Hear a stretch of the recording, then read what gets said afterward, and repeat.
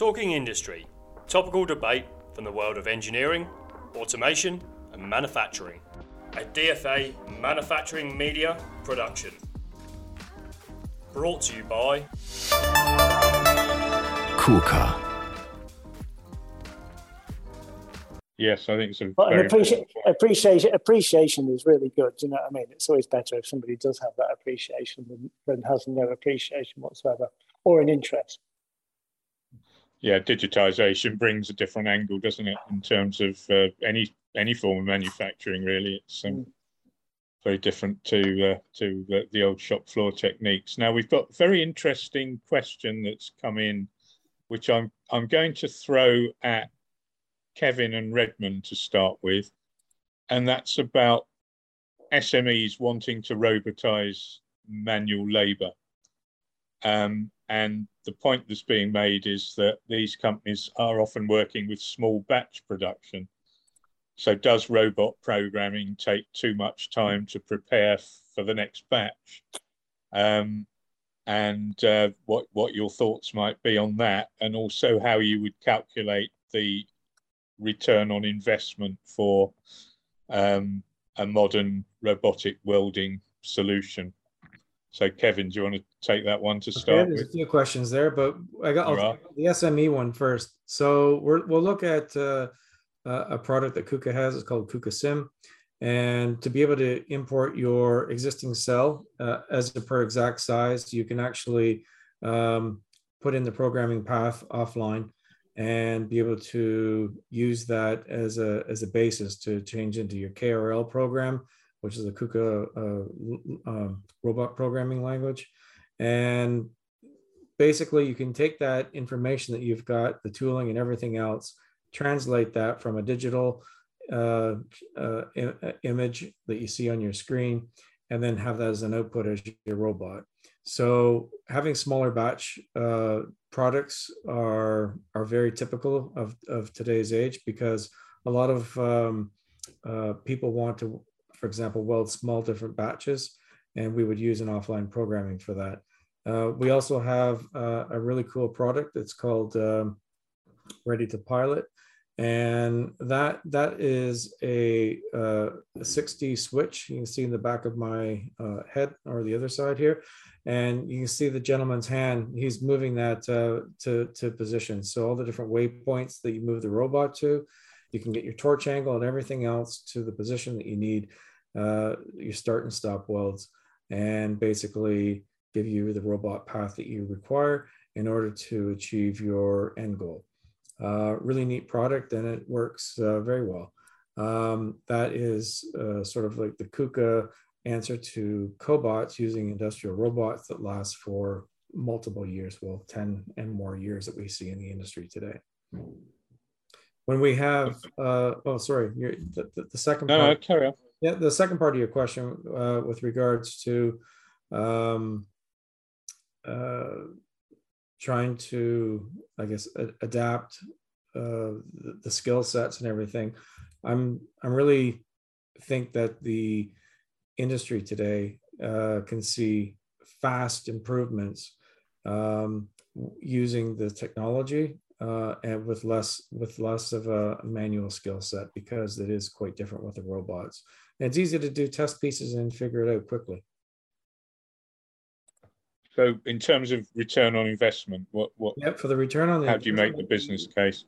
Yeah, it's different for everyone, but with the speeds that the welding is going, and if you have some sort of a cell for arc, which KUKA has, where we can actually load on one side, have the robot welding on the opposite side, so the operator is taking care of the loading and unloading for a very basic cell. We can see the returns happening quite quickly for some people. Some operations we've seen them payback would be between 6 months and 1 year, and then others are a little bit longer. Thank you. Yeah, I'd agree with that. We can see it some can go up to nearly 3 years, but the reality of it is sometimes it could enable a company to win a contract that they otherwise just wouldn't be able to win because they don't have the capacity. So then it's a very simple calculation. What's the margin on the contract, and what's it earning my company versus the price of the investment? So Yeah. Thank you. Neil and Robert, do you want to add anything to that? And then I'm going to move towards Alan for his official presentation.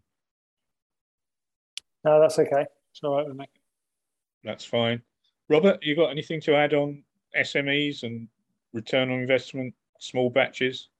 Nothing in particular, just to sort of flag up, it is an interesting problem when you have these small batches and the programming challenges you have, particularly when if you're doing small batches infrequently, you know, people can sort of, again, like welding, it's a skill set you have to keep using. So it's always worth noting that you'll make sure you're using rubber cell to capacity, see what I mean? So you don't have bought a cell and have it not being used for periods of time.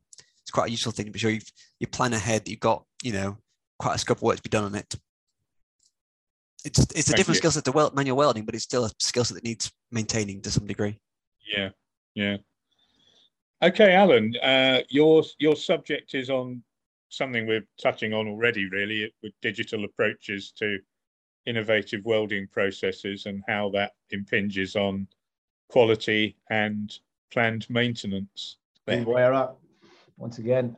Yes, thanks everybody. Yeah, the two kind of go together with you know, the development of processes. The you know both MIG-MAG and TIG processes are kind of most commonly known. Also plasma welding that we use a lot in additive manufacturing, etc., and robotics, and with digitalization and digital recording and quality control, they kind of go together in that you know, the way that MIG-MAG processes are being refined and developed to enable an operator to select from the machine, you know, the way that he wants it to perform.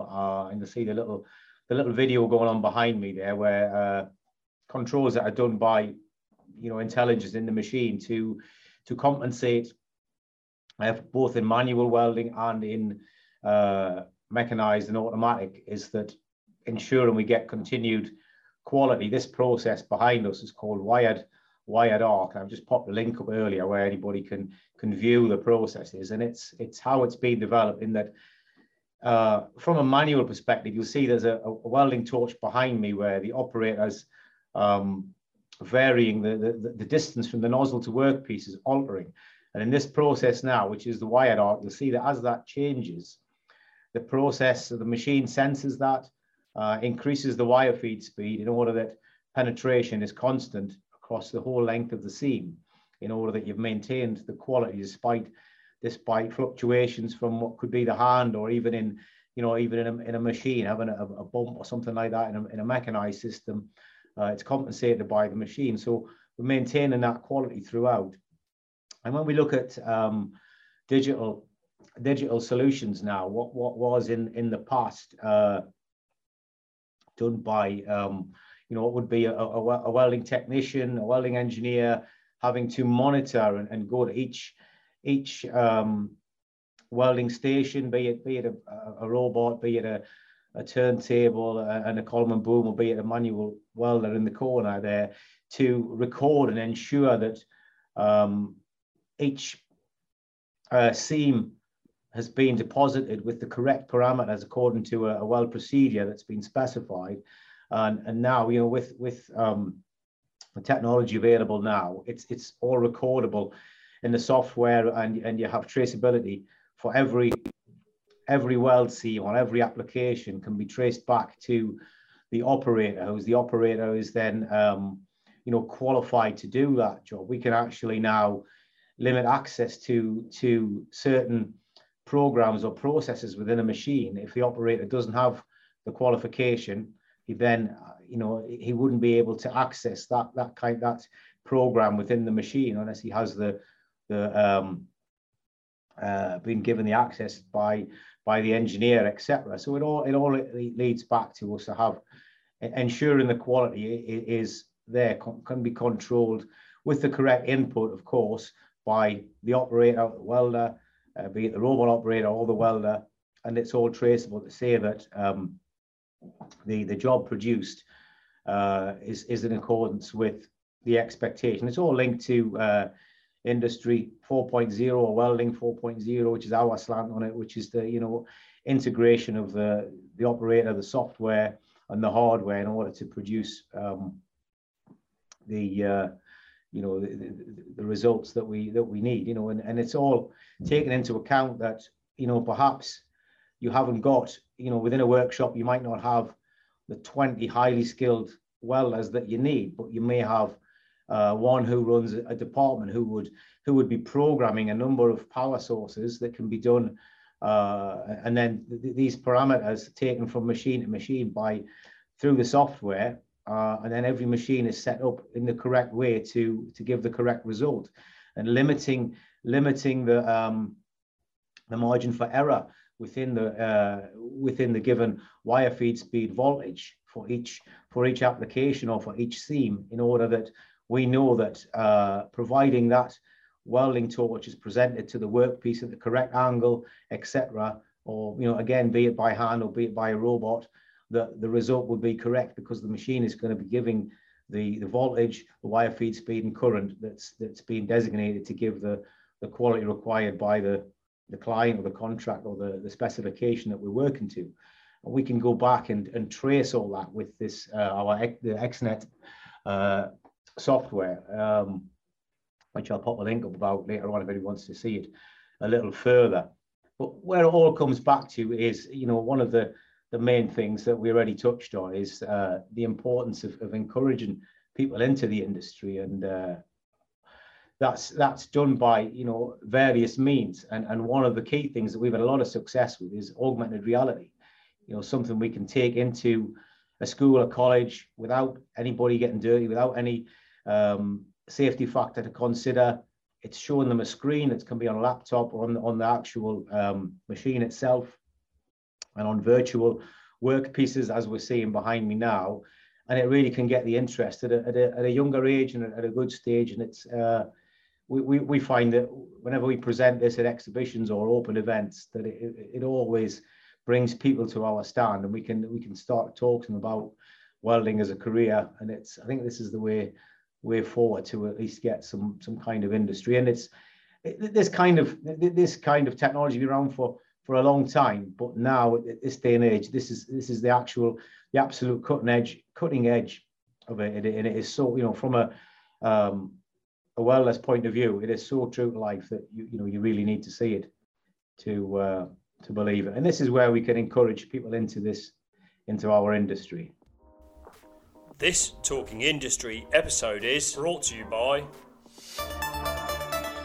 Coolcar.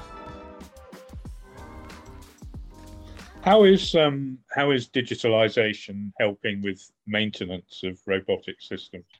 Yeah, well, it's one of the big advantages is that you can plan and be prepared for any, you know, downtime can be timed, etc. When, you know, the life of a contact tip, for example, it all can be pre-programmed into production runs, etc. Because software, our software system can tell us when we should be changing, or if a contact tip's been in use for 6 hours, it needs to be, you know, you time things in changes of shifts, etc., or when machines need to be have coolant changed, etc. And it's all can be planned, and warnings into the software, warnings from the welding power source. It often saves potential for error when you don't want, for example, if you're producing a component with additive manufacturing, you don't want the wire to run out when you're halfway through something that we're producing in titanium for the aerospace industry. We want to be able to ensure that we know exactly how much wire is used, and all this is calculatable. It can also control the costs, where we've done, you know, similar products can be produced using the amount of wire, the amount of gas, etc., and all that is recordable and can be factored in to any calculations that we need. Yeah, so better data leads to better productivity, and using it that way. Yeah. Great. Okay, we're getting quite a few technical questions coming in, and I noticed some of the panelists are actually answering them in the chat, which is great.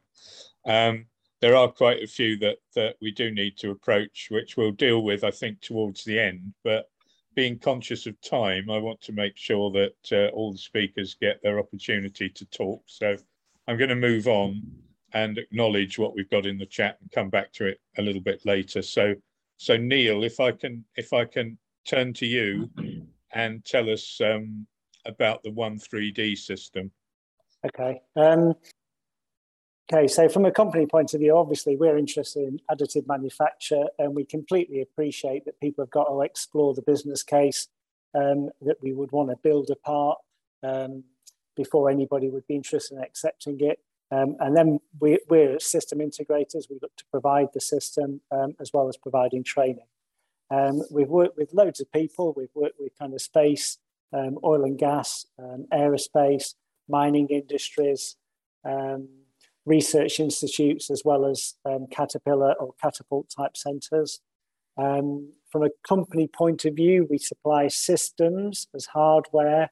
We also supply the software. So what we've been talking about in terms of digitization, we want to be able to produce a tool path with parameters from a 3D model. Obviously, what we'd like to be able to do is provide the best parameters possible for a 3D print. We can't cover every base, every material, every geometry, but we do our best. We have simulation software to simulate the path, and then we monitor every second of welding. This is the machine. This was the vision of the machine as a kind of design concept. We've built a number of the internals now, a number of times. We have end effectors, which I know is also a topic for today's panel, on the end of the robot arm for deposition, for shielding, for temperature measurement, shape measurement. This was the vision of the machine from our industrial designers. And this is now the reality. We've finally got to the point where we've realized this on the shop floor. So this is the industrial vision, and this is the reality that we've got outside now. We're putting together our, we've done a number of the internals a number of times. Well, this is the first system with the full industrial machine enclosure. We supply monitoring so that while you're printing, while you're depositing, whilst you're welding, we're monitoring. So we're monitoring all the key variables: voltage, current, wire feed speed, travel speed, gas flows, environmental parameters such as temperature and oxygen level, so that you have a repeat build. Yep, so again, this is the actual machine that's outside now. There's a massive range of complexity of parts that people may want to build. There are very topologically optimized parts, as well as more straightforward builds. And the application of wire and arc additive manufacturing to those geometries really depends upon the shape, the material, the size, the complexity. So we always kind of get involved with the customer to explore that. This is plain cylindrical or axisymmetric type component for a space application, made from titanium, 6 aluminium, 4 vanadium, classic high strength, high corrosion resistance, lightweight, extremely strong titanium alloy. Another part, which is a leading part for the Typhoon Eurofighter. This is more of a historical part, a landing gear rib. Within wire and arc additive manufacturing, the challenge is not so much kind of robot welding in terms of just depositing, but learning how to manage variable geometries, learning how to manage intersections. So we've done a number of those complex parts, which are particularly maybe for high value industries, where they would have had to machine that out solid for the original component, which is obviously very costly. For some people, though, it can be a part which is perhaps reducing inventory. So it may be not the high value part, as opposed to the fact that you don't have to stock thousands of them for the emergency scenario. Weird and wonderful sizes and shapes that we've got involved with: impellers, turbine blades, mining heads. So yeah, so I just wanted to kind of show really that as a company, we're kind of and looking to enable and realize additive manufacturing using, obviously, we partner with KUKA. We're platinum partnership with KUKA. We use KUKA robots for all our positional controls, and we use, there's a monitoring platform called KUKA RSI, which enables us to gather all the information from the monitored part and store it. So there's a digital file, which is an as-built file of the actual component. We use EWM power sources for plasma and for MIG in an automated setting so that we are controlling all the parameters on the EWM power source as we're depositing, varying the parameters as well as monitoring the parameters as we go. So, I mean, critical partnerships from our point of view. It looks as though that you're very much... That was a bit Sorry, swift. That was a bit swift. But obviously, I don't want to kind of over-egg it with a shared presentation as opposed to just show you the scope.